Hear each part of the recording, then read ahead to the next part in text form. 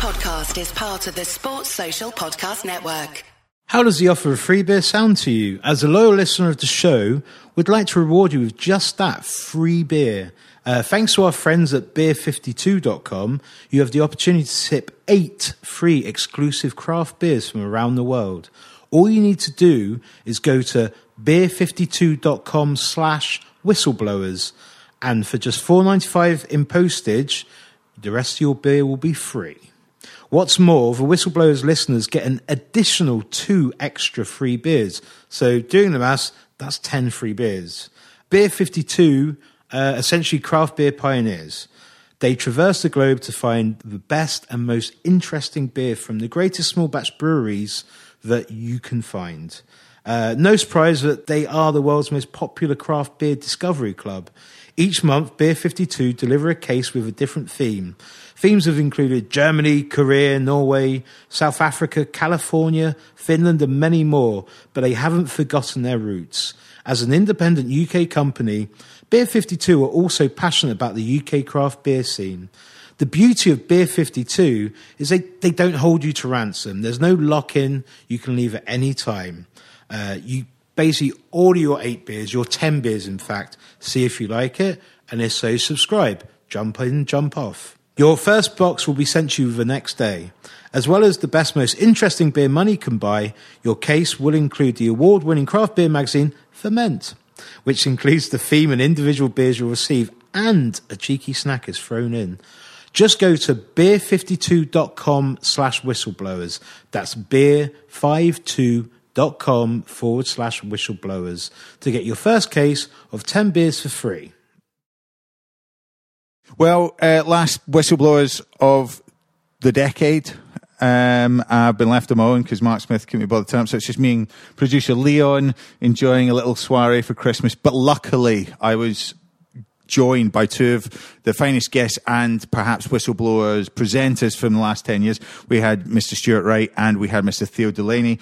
So I'm not going to waste your time with my own voice, but I will say listen in and tune in till the end when they talk about their own great projects. Actually, Stu, good to have you back. Just a quick hello from you. Hello. And that is all you're getting. Welcome to the Whistleblowers. Just a note to say that as our first file was corrupted and our last file for 2019 and the decade, I'm still joined by Stuart. Stuart? Martin, what a great thing it was for us to have like a pre-Christmas drink. Pre-prandials, post-prandials. Yeah. So we were not far from the Whistleblowers base. When the solid gold with Theo Delaney was... didn't quite work out, but great stuff in the second half of the show. Also, the stuff from Theo that he talks about is brilliant on the Spurs show this week, so we could probably signal post to that. But Stu, it just gives you more chance to... What's the word? Talk about Liverpool versus Watford. Absolutely. Well, let's wax lyrical about. I'm not sure you can wax lyrical about that performance, but what you can say, well, maybe not Watford, but just you've got Liverpool. You got a free license here, sir. Now that. If people listen to the end, they'll hear that Theo points out that I am just a glow of red wine, and I'm more so now coming back for this first half. Merry Christmas. Merry Christmas indeed. But yeah, Liverpool against Watford was the kind of shoe-in of the bankers of bankers, and then obviously with the new manager Bounce, they performed above their potential. But in a way, they were. Hang on a minute, let's that's one thing we didn't talk about in the previous one, so I think that we've got some added value. Come on, Nigel Martin, Pearson, yeah, right. Seeing him on Match of the Day, getting his it was almost like there was a guest slot from the military again, like on some North Korean TV. He's old school, isn't he? Having his head and this kind of really dry, low, and we were quite good, that, it was all right. But actually, you get the impression terrifying. He takes no shit. He's setting fire to people. He's dead-eyed. He's a dead-eyed man. But yeah, Liverpool were not as good as they've been this season. Probably one of the worst performances at home. Defensively was shocking. And as you've said, perhaps because of Watford. No, I don't think it's because of Watford. No, but because Watford, with 9-10 chances. No, not at all. No. You think about that moment where when Van Dijk nearly scores the own goal. When Van Dijk nearly scores the own goal. Liverpool were a bit. I think without. I think it wouldn't be hard in the context of the game. We're streets ahead in the league. We've got Villa with the youth team, and we've got.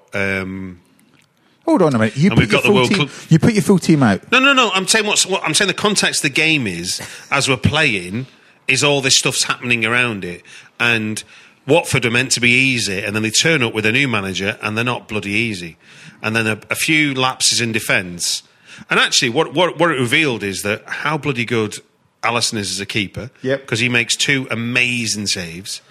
And also, ultimately, what I said before the file was corrupted is it proves that really why Watford have scored 9 goals. There we go. Perfect. I knew we'd get back onto that. But it's true, though, isn't it? It's a great point. And one that I'd like to add to maybe why Nigel Pearson built a Premier League winning team at Leicester. Never got to enjoy the fruits of his labour. He took a team where Watford are now and kept them up, didn't he? Could he ever do that? Well, I imagine. I mean, I think we might be making an absolute leap. No, there'll be lots of kecks off in Watford if that happens. Yeah, well, there we go. So let's go back to Liverpool's performance. It was a resurgence from Mo Salah. We talked briefly. A continued resurgence, we should add, because you think of that goal he scored in Salzburg from how acute was that angle, Martin? It was very cute. Could you? I mean, I wasn't in Salzburg, and I was in a pub in East London, and when that goal went in, I think 12 people of a room full of only 12 people stood up. Like, it was just like, it's a delight to see them go in, isn't it? It was amazing. And then it's an act of physics. Yeah, but what I loved about it was that football can still surprise you and make you feel like this is a privilege. We're watching artists do it. I mean, as much as it's a sport and it's meant to be about lung capacity and muscles and stuff, but actually that's got fuck all to do with anything other than he thought I can do this. Well, yeah, absolutely. On audacity, And two of the more audacious players on opposing teams. I love Deulofeu, but it showed the gulf and the gulf in comfort in front of goal, because he has shown great comfort, not necessarily at the most important of moments for Watford, but the way that Salah.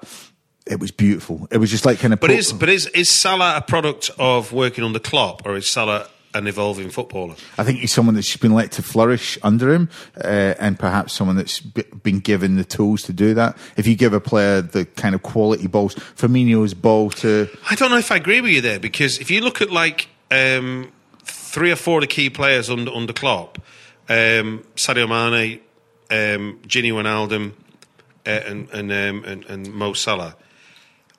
All 3 are bought by Klopp.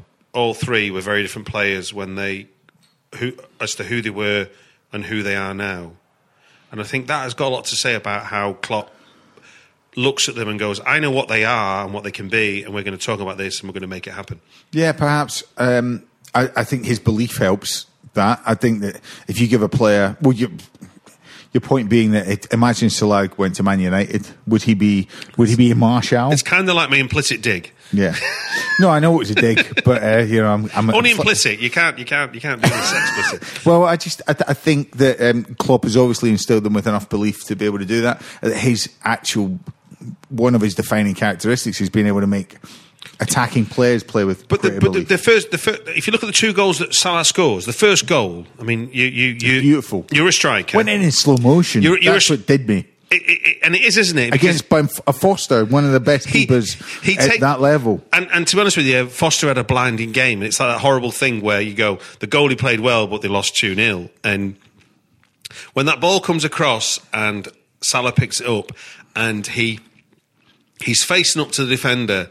And as he's facing up to him, and both players are going, "What are we going to do now?" Yeah, he fucking knocks it with his back heel the speed onto his wrong foot. The speed of the change of and the defender's like, "Oh, where do we go now?" But he could have put that ball in with a snooker cue.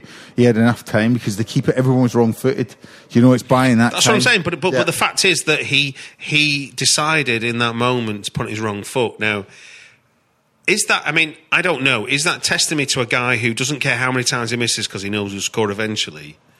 or is that in the moment he goes, this is the right thing to do? No, you just, once you've moved it there, you know it's happening, you just scoop it in. I mean, like, he put it in with a 7 wedge, but he should have been putting it in with a 4 iron. True. And then you're going, well, that's just because he knew he had the tool for Whereas the job. the second goal is like, here I am, I'm onside. And he was trying his arm, though. It was confidence for the second one, but there's no certainty because it went through someone's legs on the line. Yeah, of course. And we forget that. But at the same time, you go, I didn't forget it, Martin.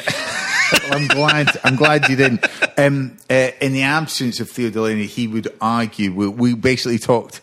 But if you compare him to Deulofeu, as you were before, Yep. you know, you look at like what happened to him. He basically saw Alisson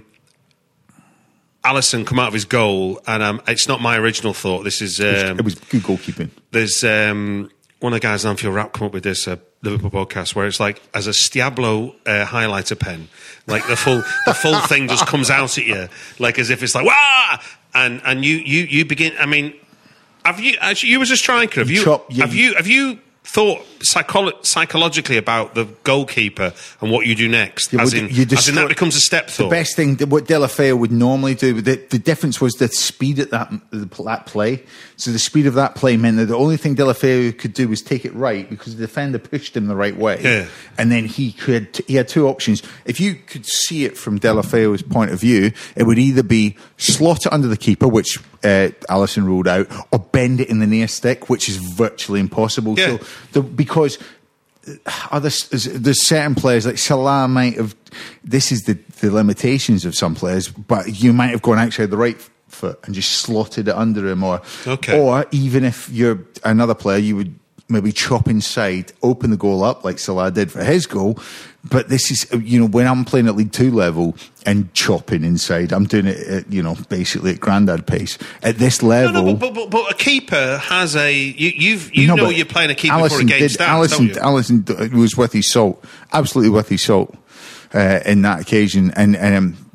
So does out of interest, though, does a goalie get in a striker's head? As a thing, is that when you're in a good position? I can't imagine any goalkeeper getting in Deulofeu's head because it's so big and arrogant, and that's perfect. That's what I want from him. But what I'm saying is, like, in that moment in time, backed up as a defensive unit, Alisson is a even when when Virgil van Dijk nearly scores an own goal, and which was like the reaction to it. The reaction was perfect because it diffused everything. It just went, that's not going to happen again. It wasn't like they looked at each other. This has been a pattern under both Alisson and Van Dijk at Liverpool. Is that if you remember last season there was a horrendous error that led to the goal against Leicester at Leicester, and if it had been Simon Mignolet or Karius, it would have been the downfall of the whole team. But actually, Alisson went, oh, whatever. And then he carried on like as if it never happened. And equally, when Van Dijk makes a mistake, he's going, well, we make mistakes, so we'll not make one for a long time again. And that's kind of what he did. Well, that I do want to touch upon the esprit de corps that we talked about previously with Theo, because this is something that Spurs have brought in. I want to ask your opinion on Jose, because I think that the mentality under Spurs, and we talked about the fatigue that was under Poch, but the way that Spurs now approach games. Well, if I remember rightly from what the Lost File told us about Spurs, which we will bring back, and from Theo's point of view, is that under Poch, he kind of went Lucas Moura or Song. Okay, so with Jose's gone, I'm going to play fucking both of them because they're really effective, and I'll play Dele Alli as a number 10 behind Kane, the number 9, which means that your 4 attacking forces are really formidable. And the cost for that is that you lose a player in the midfield. And I thought it was really interesting just to hear it that way. And Theo's concern, as I remember, is that the problem with that is that, it's a great tactic while they're both fit, but right now Tottenham doesn't have a squad that includes players that could replace either or of those of Song or Lucas Moura. So he was kind of going, my wish list would be Zaha, which I think he's competing with a lot of clubs that are going, Zaha's wasted at Palace, would be the kind of view if you're not a Palace fan.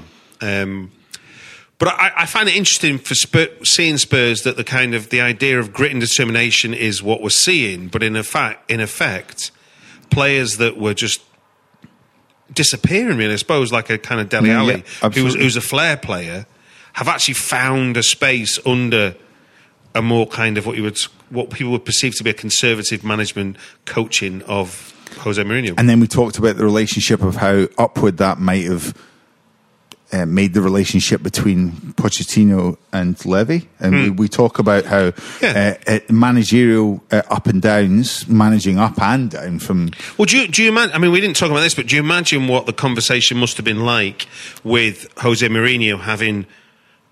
In a way, I would say that Jose Mourinho, when he was at Man United, acted in much the same way that Rafa Benitez did under Hickson at Liverpool. He went, I can't fucking manage this club because the fucking clowns upstairs are too worried about their bonuses than they are about what's happening on the field. And if it's a football club, then a football club starts with success in the field and everything else is the gravy that falls afterwards, you know? And I'd imagine that the first conversation between, I'm guessing now, it's not based on any kind we can guess. We have the luxury Are we allowed to guess, that? All right, conjecture would say... This is conjecture. Conjecture would say that... That Jose Mourinho and Daniel Levy have had a conversation of like what the vision is for Tottenham, and Jose Mourinho would have gone, when I was at Chelsea, this pissed me off, and when I was at United, this really pissed me off, and Levy's gone, well, I won't do that, and that's kind of it. Whereas like if you look at in kind of the growth of a manager, you look at Liverpool taking on Brendan Rodgers. They were kind of going, well, we're going to play the Moneyball game. We're going to take the most talented new talent. Apply some restrictions to But actually, what you saw was when it got to a certain limit, Rodgers lacked an authority. So they licked their wounds, FSG, and they got rid of him, and then they got Klopp in. And from day one, Klopp was kind of going, I'm going to get rid of all you dead wood. But he didn't say I need to buy the world. He actually said I'm going to work with them players, and I think that's been a consistency. Well, do you know what? I'll only add the value of what Rodgers has done, perhaps about his level, where he's been able to instill his authority at Leicester, because I think he inherited players that he thought he could work with. Because I think Jose Perez. I mean, I don't know how much you can look at Leicester's squad and say this squad is top three. But he, like, if you want... No, I agree with you. I think he's done brilliantly. I think Rodgers has an authority now that he didn't have when he was at Liverpool. Well, then this is a point. No, I think he... Did he get that from Celtic, or is he emboldened by just his first few months? He's a clever man, so I don't think he would look at his experience at Liverpool as like, oh God, I failed. I think he's growth. I think he grew. There's no wrong, and he succeeded because, let's be honest. 13-14, no Liverpool fan thought, oh God, we're on a title run here. Then suddenly we were on one and we're like going, keks off, let's have a laugh. But it didn't turn out that way. And the season after was definitely classic after Lord's Mayor show. We'd been there before, 2008-9, Liverpool finished second to United, and then 9-10, Rafa goes and then Hodgson comes in. So Liverpool had been here before, and here we are now with Klopp, and thankfully it has happened. We had that brilliant season against City, and I think, as you said in the pub, what you're seeing with Liverpool is a continuation of how they were trying to keep up with City, but with City not keeping up themselves almost. And while we're on managers on Merseyside, let's a quick nod to Ferguson. Yeah, well, Duncan Ferguson lives and breathes Everton to an extreme, I think it's safe to say. The man is to prison. In fact, yeah, he was a blue. Prison back. As a Rangers, as a Celtic fan, I'll never forget that. Duncan, you're a convicted. I definitely criminal. think he washes his clothes with Daz. That's a white shirt that he wears, and it's a hell of a wristband he's wearing in 2019. But it's safe to say that he's had an impact at Everton, and whether that means that players are just scared of somebody that I mean, there must be enough players in the squad who have seen him manage at under 18s, under 23s, whatever else. I mean, he's managed at every level at Everton, so he's part of the club. And you get, I mean, it's a bit like, I mean, this is a bit of a lazy thing that they level at Klopp, is that he's a heavy metal, tub thumper. And that's all he is. Well, obviously, he's much more forget that. And I think that... I think and Ramstein are going to appear again at some point. Not at all, no. I think that Duncan Ferguson is the same thing. I think he's probably a lot more sophisticated to understand the game and how it should be played. But I think at the moment he's just scared a load of people into being all for Everton and all for none, Well, it's got him results, and most notably the last weekend at Old Trafford. At Old Trafford, yeah, and I think it exposes a weakness that we've seen at United. That is, Liverpool come and play, you go, we'll shut up shop. Man City will play, we'll catch them on the break.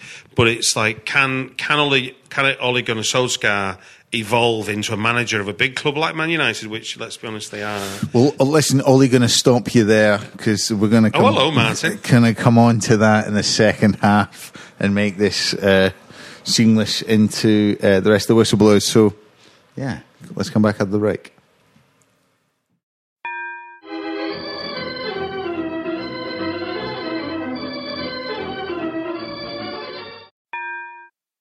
Hello and welcome to Seeing Red, a true crime podcast brought to you by me, Mark, and my co-host Bethan.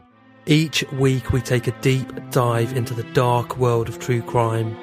Cases have ranged from the murder of Christina Abbott, a high-class escort who was killed by a sadistic client, to the Peru 2, a pair of young women convicted of smuggling drugs in South America.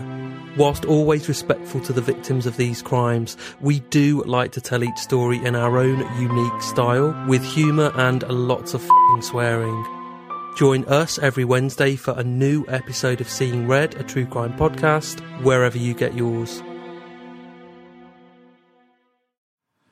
Welcome back, guys. So let's pick up where we left off. Stu, we were chatting about Ole and how it's working for him at Man United, or how it isn't working for him at Man United. And it's, as a Liverpool fan, you're probably quite content to see someone slightly... Well, as a Liverpool fan that grew up in Manchester with a Scouse father, yeah, it's hilarious.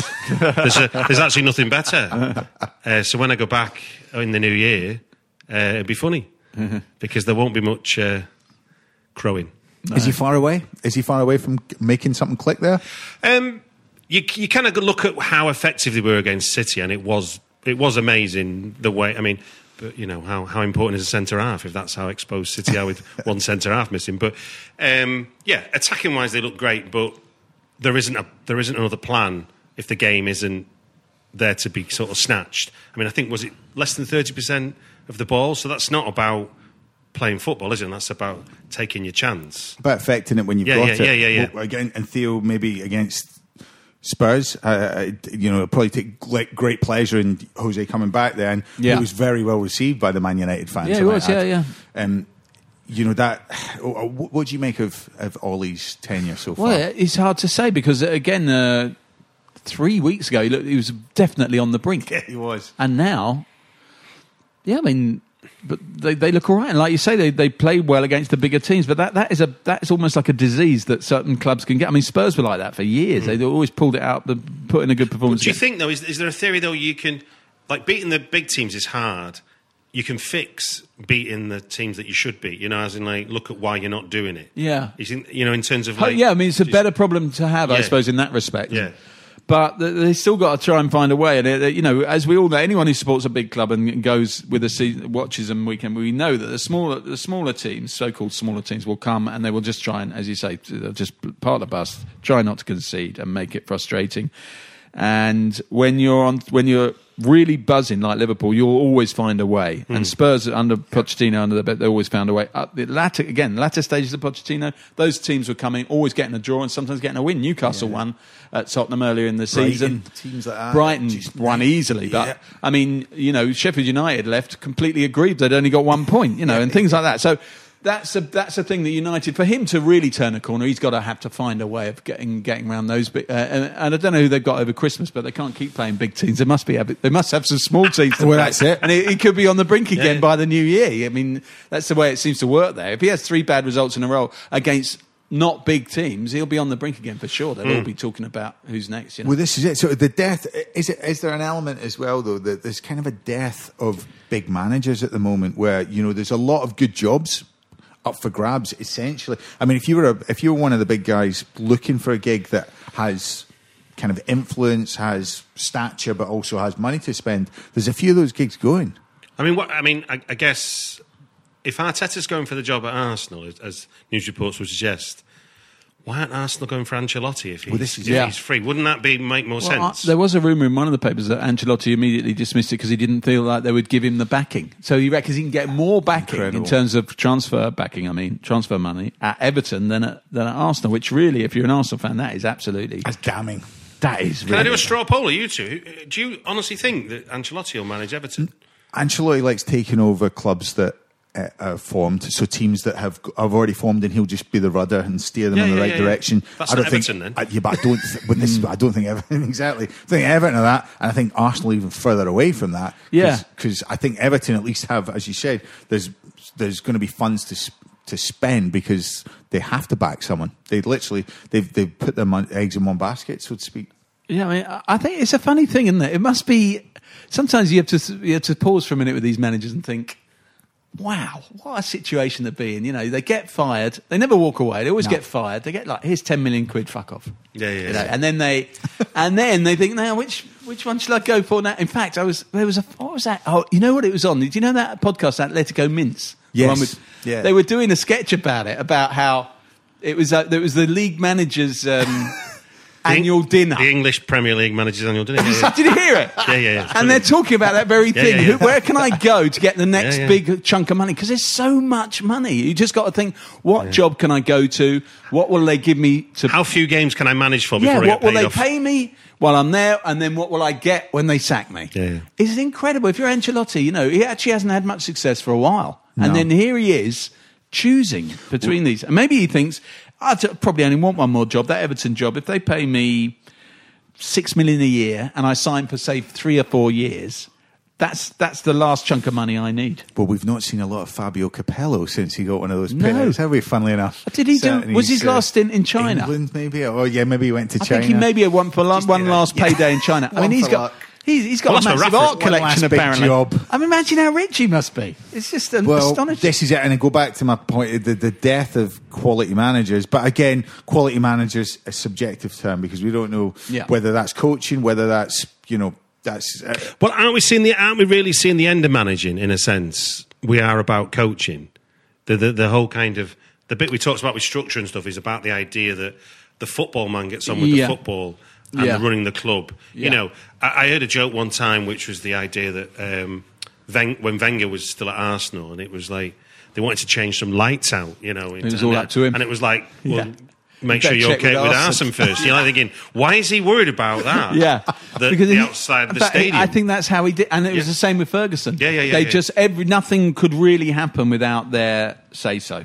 Whereas And you're right, and that's got to change. Partly, it makes sense to delegate a little bit more rather than have one guy making all the decisions, but also because football clubs are so enormous now. They're such massive organisations. Isn't that like the English Premier League becoming more like its continental cousins? Ironically, in these presumably Brexit days we're entering, that we're going to become more like Europe in football. I think it's inevitable. I think if you could give owners an option whether they could have an Alex Ferguson or a Wenger character that was successful when they were running it, they'd take a dictator. Yeah. It's just the fact that they don't have that option now, and it's since your last show, obviously Klopp announced that he's got a 2-year extension on his deal, which if he sees it out, he'll have been at Liverpool for 9 years.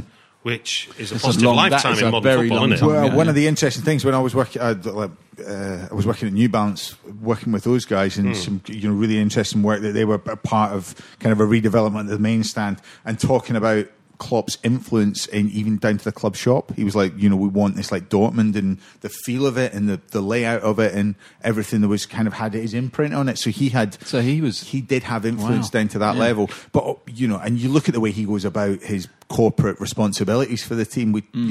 We hear his quotes today, which I thought were very measured, but when he talks about organisers having to think about these things, not the athletes, and that's talking about human rights violations and things like that are kind of perhaps a bit too over the top for us to be discussing the whistleblowers, but at the same time interesting that a manager can kind of distance himself from some decisions but be so influential in others at the club. Stu.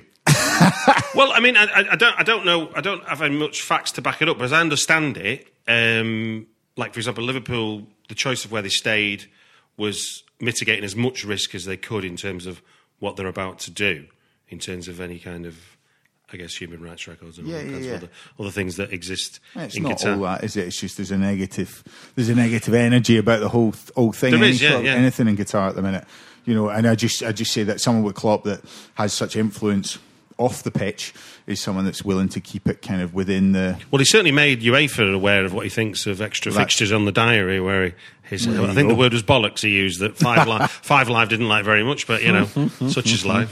Well, onto the, I sometimes think that, I suppose these competitions, we'll touch upon that now, the World Club Championships is obviously for someone else's benefit, but as a fan, how do you view it? Is it something that you would still look at and say, this is a yardstick for us as a club to win? Well, growing up as a kid, I remember sort of the sandy pitches of Tokyo and us getting beaten by Flamenco or whatever, and it being disappointing, because obviously as a kid you're bothered about these things, and obviously we didn't do very many of that. And then more recently with 2005, we should have won and got beaten.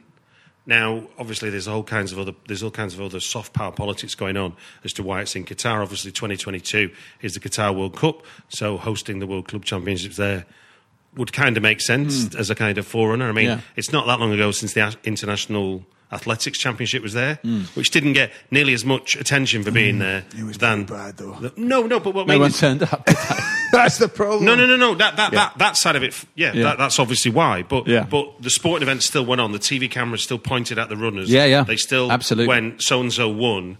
But because football obviously is so much more of a every person's game, football then becomes under the scrutiny of the rights and wrongs of it, which is kind of interesting in that sense. I did admire the kind of segue of those World Championships, as you said. There was not when they were watching, but in terms of the journalists going around and looking at the football stadiums where they've put in air conditioning in open air stadiums, which is quite baffling. Crazy. And also, this is going to sound a crass comparison, but if you look at, say, there's a German thrash metal band called Rammstein who played in Moscow, and two men kissed each other live on stage.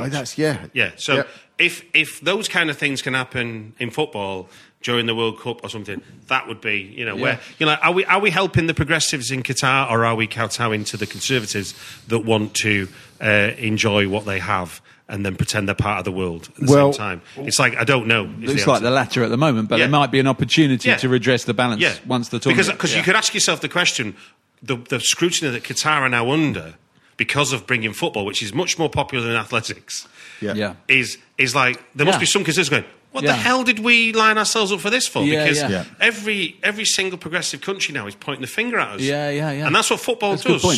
So in a sense, there is an opportunity here for football to hold Qatar's feet to the fire more than any other sport would. A boxing fight in Qatar is like in and out, isn't it?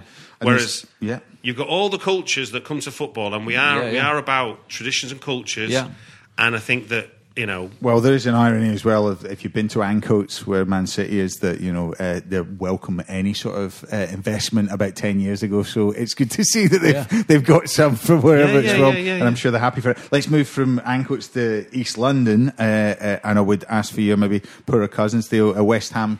Struggling, but he's clinging on by a thread. Yeah, I mean, he's another one like Ollie, where you think, he's so on the brink, he's teaching, so can't believe it, and then he suddenly pulls off a result. I mean, the results at Chelsea, I don't know what the odds were of that. They must have been about 14-1 with Chelsea. Huge. And then one that perhaps that you would have to win if you're in a position at the weekend against Southampton. Yeah, so and they did back to back. Yeah. So he's always seemed like a good manager, hasn't he? I mean, he's got but he's another one where you just think he came back from China to do it, didn't he? So they had to pay him basically sort of China money to get him, and he's like, you can just imagine him in China. The phone goes, it's West Ham here. Like, we've got this massive stadium which we need to fill. We've got a bit of money because we've got an incredible deal on the actual gaff. So we will pay you a load of money and give you a load of transfer money. Do you fancy it? And he's looking around at China. He's like, okay. And now he's here and he's thinking, well, what's the worst thing that can happen? The worst thing that can happen is I get fired, which is actually an absolutely brilliant thing. Well, the second worst thing that could happen is I could start winning games and suddenly everyone thinks I'm great again. But have we not having this conversation because weirdly at the beginning of before the season started, it was Leicester or West Ham that could take advantage of Chelsea and Man United and Arsenal's sort of maybe state Wolves of and flux. Everton were sort of mentioned a bit, but West Ham, of course, were fell definitely away. part of that conversation. They definitely were. Yeah. West Ham were part of that because they bought they seem to have good players, they seem to have a good manager, they made a little bit of progress last year. I mean, I've got two brothers who are massive West Ham fans. One of them looked at me with a straight face and said they'd be in the title race. You have to admire that. Theo, Theo, in your life, how many other times have you heard them say that? Very, very few, honestly. Very few. Well, I haven't said it since twice, maybe. I mean, they really believe. I'm not joking. He really thought it. Not since the days of the But isn't this Mr. about Webster? Have we heard such nonsense? Isn't this about expectations, though, in a sense that we're criticising Pellegrini? Because, as long as West Ham stay up, they're in the Premier League. But there's this naive ambition that because they've got a big stadium, they somehow should. It's great, though, isn't it? That's why football's so hilarious, is that most of the time, most of us are bloody furious. I mean, you're sitting, I'm looking at you now, and you're a Liverpool fan, you've got a red hat on, a glass of red wine, and you're grinning. You haven't stopped grinning ear to ear. But because, you said yourself... I've had an invoice paid, to be honest with you. But you've got to make the most of it. Most of the time, because there's only 3 bloody pots you could win, and there's 90 odd clubs. Most of the time, we're all miserable. Has this been the last one of the year? If I think of the decade which are about to end as well. I started this decade with Roy Hodgson, and we were plummeting into the bottom 3. There you go. And here I am, like you say, there you go. with a little bit of a glow in my cheeks. Yeah. And we're top of the league, which is when Roy Hodgson was manager, and he's telling us when we got beat 3-0 by Everton that was the best performance of the season. And you're kind of going, what? Listen, ruddy-faced English managers, perfect segue onto my next two. I've got Eddie Howe and Chris Wilder are both, it's a kind of Russian doll of English managers we've got from Roy Hodgson there. But Sheffield United can't... you can't admire their ambition, the way they apply themselves to what you thought. Chris Wilder's been... he's amazing. Yeah. Again, actually, weirdly, I come from an extremely big family, so I've also got a load of Sheffield United in my family. They don't get on very well with the West Ham, but that's a historical reason for that.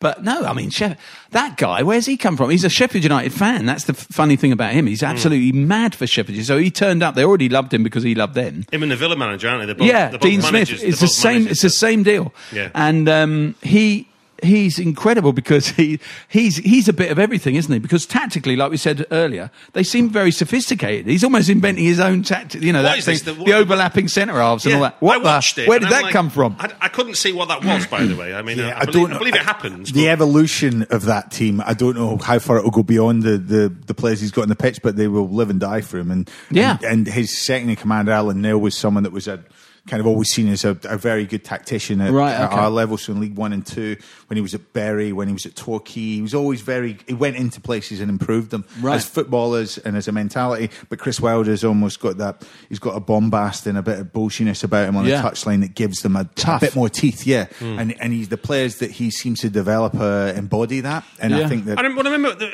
early sort of, your match of the day comments, and it was all a bit patronising, plucky. And then he's just turned around and went, we're not come here just to turn up. We're not here just to... We're here to do what we can. And I thought, because there's, the Roy Hodgson school of football management is to lower expectations whenever you can. And he was like, no, I'm gonna succeed because I believe in what I'm doing. Yeah. Well, that's excellent. We'll move on to Bournemouth. Bournemouth, perhaps, architects of Chelsea's slight decline, but they needed that win as much as anyone needed a win. I think they lost 3 or 4 on the bounce for that. To go there, I mean, it's slight alarm bells for Chelsea, but Chelsea have the luxury of being able to bring players in January, and we know how much they love to do that. Yeah. Especially when after a transfer ban, yes. So do you think it's the end of Project Lampard in terms of bringing a lot of young lads through? No, I don't think it'd be the end. I wouldn't have thought about it. I mean, he won't be able. You can't buy that many good players in January. Correct. And also those players will only get better by playing. They're seriously good players. Yeah. I think. I mean, I look at Hudson-Odoi and I just think, God Almighty, he's going to be imagine amazing. Playing against these guys. Yeah, I mean, I saw him playing for Chelsea last season at Wembley in the League Cup. He'd hardly played any games, and he played in that game because it was the League Cup. And I just thought it was the first leg of the semi-final. I couldn't believe how good he was. I mean, that's how hardly ever happens when a young kid comes on. And I'm seeing him close up, and I'm thinking, My God, the touch, the balance, the speed of thought, the confidence. You know, that conviction that really good players have where they believe in everything they're doing. Oh, my God. And he's just one of them. I mean, Mason Mount is really top draw. The American kid's top draw, isn't he? And Tammy Abraham, slightly late blooming. He's not that. I mean, it's not that he's old. What is he? Probably 22, 23. But I mean, when you think Kane was about 22 when he came through. I was going to say, isn't he following the same model? Yeah, really? absolutely. Lots of loans. And suddenly there he is as the and credit to Lampard for playing him and picking him ahead of the other two guys. Absolutely. I mean, he looks really good. I mean, don't get me wrong. It gives me no pleasure praising Chelsea on all these levels. We've got Chelsea at the weekend, and it will be an amazing game now because we've got Mourinho and everything's turned around for us. Chelsea look like a good team to watch, and they need it and all that, and it'll be great. And I sincerely hope that Chelsea not only lose at Tottenham but continue to lose. But I do think they've got a lot of good players. But I think when looking at their kind of recent decline, it is that thing of when you've got that young sort of esprit de corps about playing football. It's like attacking and scoring goals is like the fun part about football. But the grown-ups know what to do when you've got to dig in and be a bit grisly. That doesn't mean that you've got to be particularly dirty or anything. But like sometimes games are not expansive. Sometimes games are about tight lines. They're about just stopping the game for 10 minutes, seeing it through till you can have your opportunity. Yeah, that's kind of. But whereas young people like to express themselves, and I think what you've seen is they've surprised the league so far, and then the teams are benefiting later in the season. We'll have a look at this. So I think that's a great point. I think the fact that we look at Bournemouth and say, we just spent 5 minutes talking about that game. We didn't mention Bournemouth once, and we praised Chelsea because of what they aspire to be and what they try to do, and that's what we see in admired. And that's no disrespect to Bournemouth. Yeah. Bournemouth play to their capacity. Bournemouth beat Chelsea every year, don't they? As far as I can tell. Well, that's why I had a sneaking feeling for them because they beat them about 3-0, didn't they? Yeah. I think Bournemouth actually do have that about them. I mean, he's a very good manager. He's in danger of coming up against Alan Kirbishley time, isn't he? Where the fans are suddenly going, wait a minute, why aren't we qualifying for Europe? Yeah. Their stadium holds about 10,000 people. Yeah. I mean, they've got no business being in the top flight. Yeah. I played against Bournemouth when they were at the lowest ebb. When people say teams have played at the lowest ebb, it seems like I've always played against them. When Swansea were there, when they were like going, when we were a Division 4 team essentially back in 2003-04, played against them when they were on their arse. Then they went up with the Premier League. Same happened with Bournemouth. I played against them in like 2010. It was like in Johnson's paint, and we beat them on penalties at Torquay United, and I was like, we just came to Bournemouth and it wasn't intimidating. It wasn't a tough place to go. It was just it was what it was when we won. And then you just think, they've gone on to this ascendancy. And it's just always funny when you see that. And when you say about the 10,000 and just how quickly they've been able to change, not just the mentality of the manager and the players, but the whole club has this. Imagine just being one of those season ticket holders now, and having. He's if you look at, say, Martinez and Rodgers, who sort of cut themselves loose from their promising start as managers with Swansea, and obviously making careers beyond that. Eddie's not done that yet, has he? Eddie has established himself. He's brought a team up. He's held them. He there. may not get that chance. Is it? I mean, it's funny you say it because Kirbishley, after his Charlton successes, nothing never happened. really replicated. He managed at a level, but it was not so much success, was it? It was always a bit hit and miss. He went to West Ham, which was his team, of course, when he was a player, and it never didn't really work out for him there. I mean, you look, Dyche is the other one who's also got a team punching way above. I mean, Burnley's a smaller place than Bournemouth, I think I'm right in saying, as an actual place. Possibly.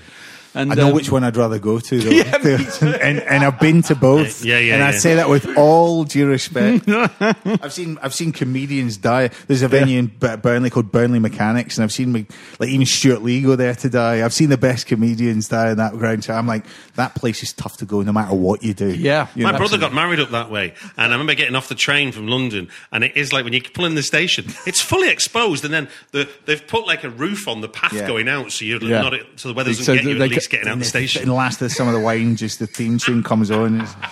Anyway, listen, gents, I could talk to you both all night, and it's, I think, fittingly, Stuart, I think you perhaps highlighted that this is the last Whistleblowers of the decade. Wow. So what more of a fitting guest to have and Theo Delaney and Stuart Wright, who have both been presenters. Can I quickly ask you both what you're up to in the remainder of this year and start of 2020? Theo, you got anything exciting going on at the minute? Well, I've got my new podcast. I'm glad you've given me this opportunity, Life Goals with Theo Delaney, which is a one-on-one interviews where people choose the 8 defining goals of their lives. So it's like Desert Island Discs. Oh, amazing. But they do goals. They do a bit of music as well. Have They had you a had- brilliant Liverpool one with Peter Hooton.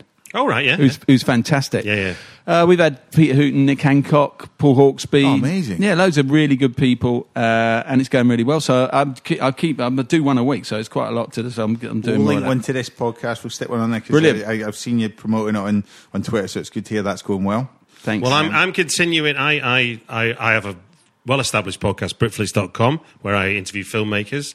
And All right. I've got a new one coming out just before Christmas, which will be the writer-director of the breakout hit of British cinema, which is a film called Bait, which was a no-budget film shot on 16mm, black and white, and it's still in the cinemas to this day, sort of months after release. It's kind of a weird, against the kind of backdrop of like Marvel and Disney movies. Yeah. This little film that costs nothing as kind of still on festivals now. So yeah, I've got a podcast with that guy talking about making that film, and I've written a screenplay for a movie myself that's out to cast, and touch wood, 2020, we can shoot the thing in June.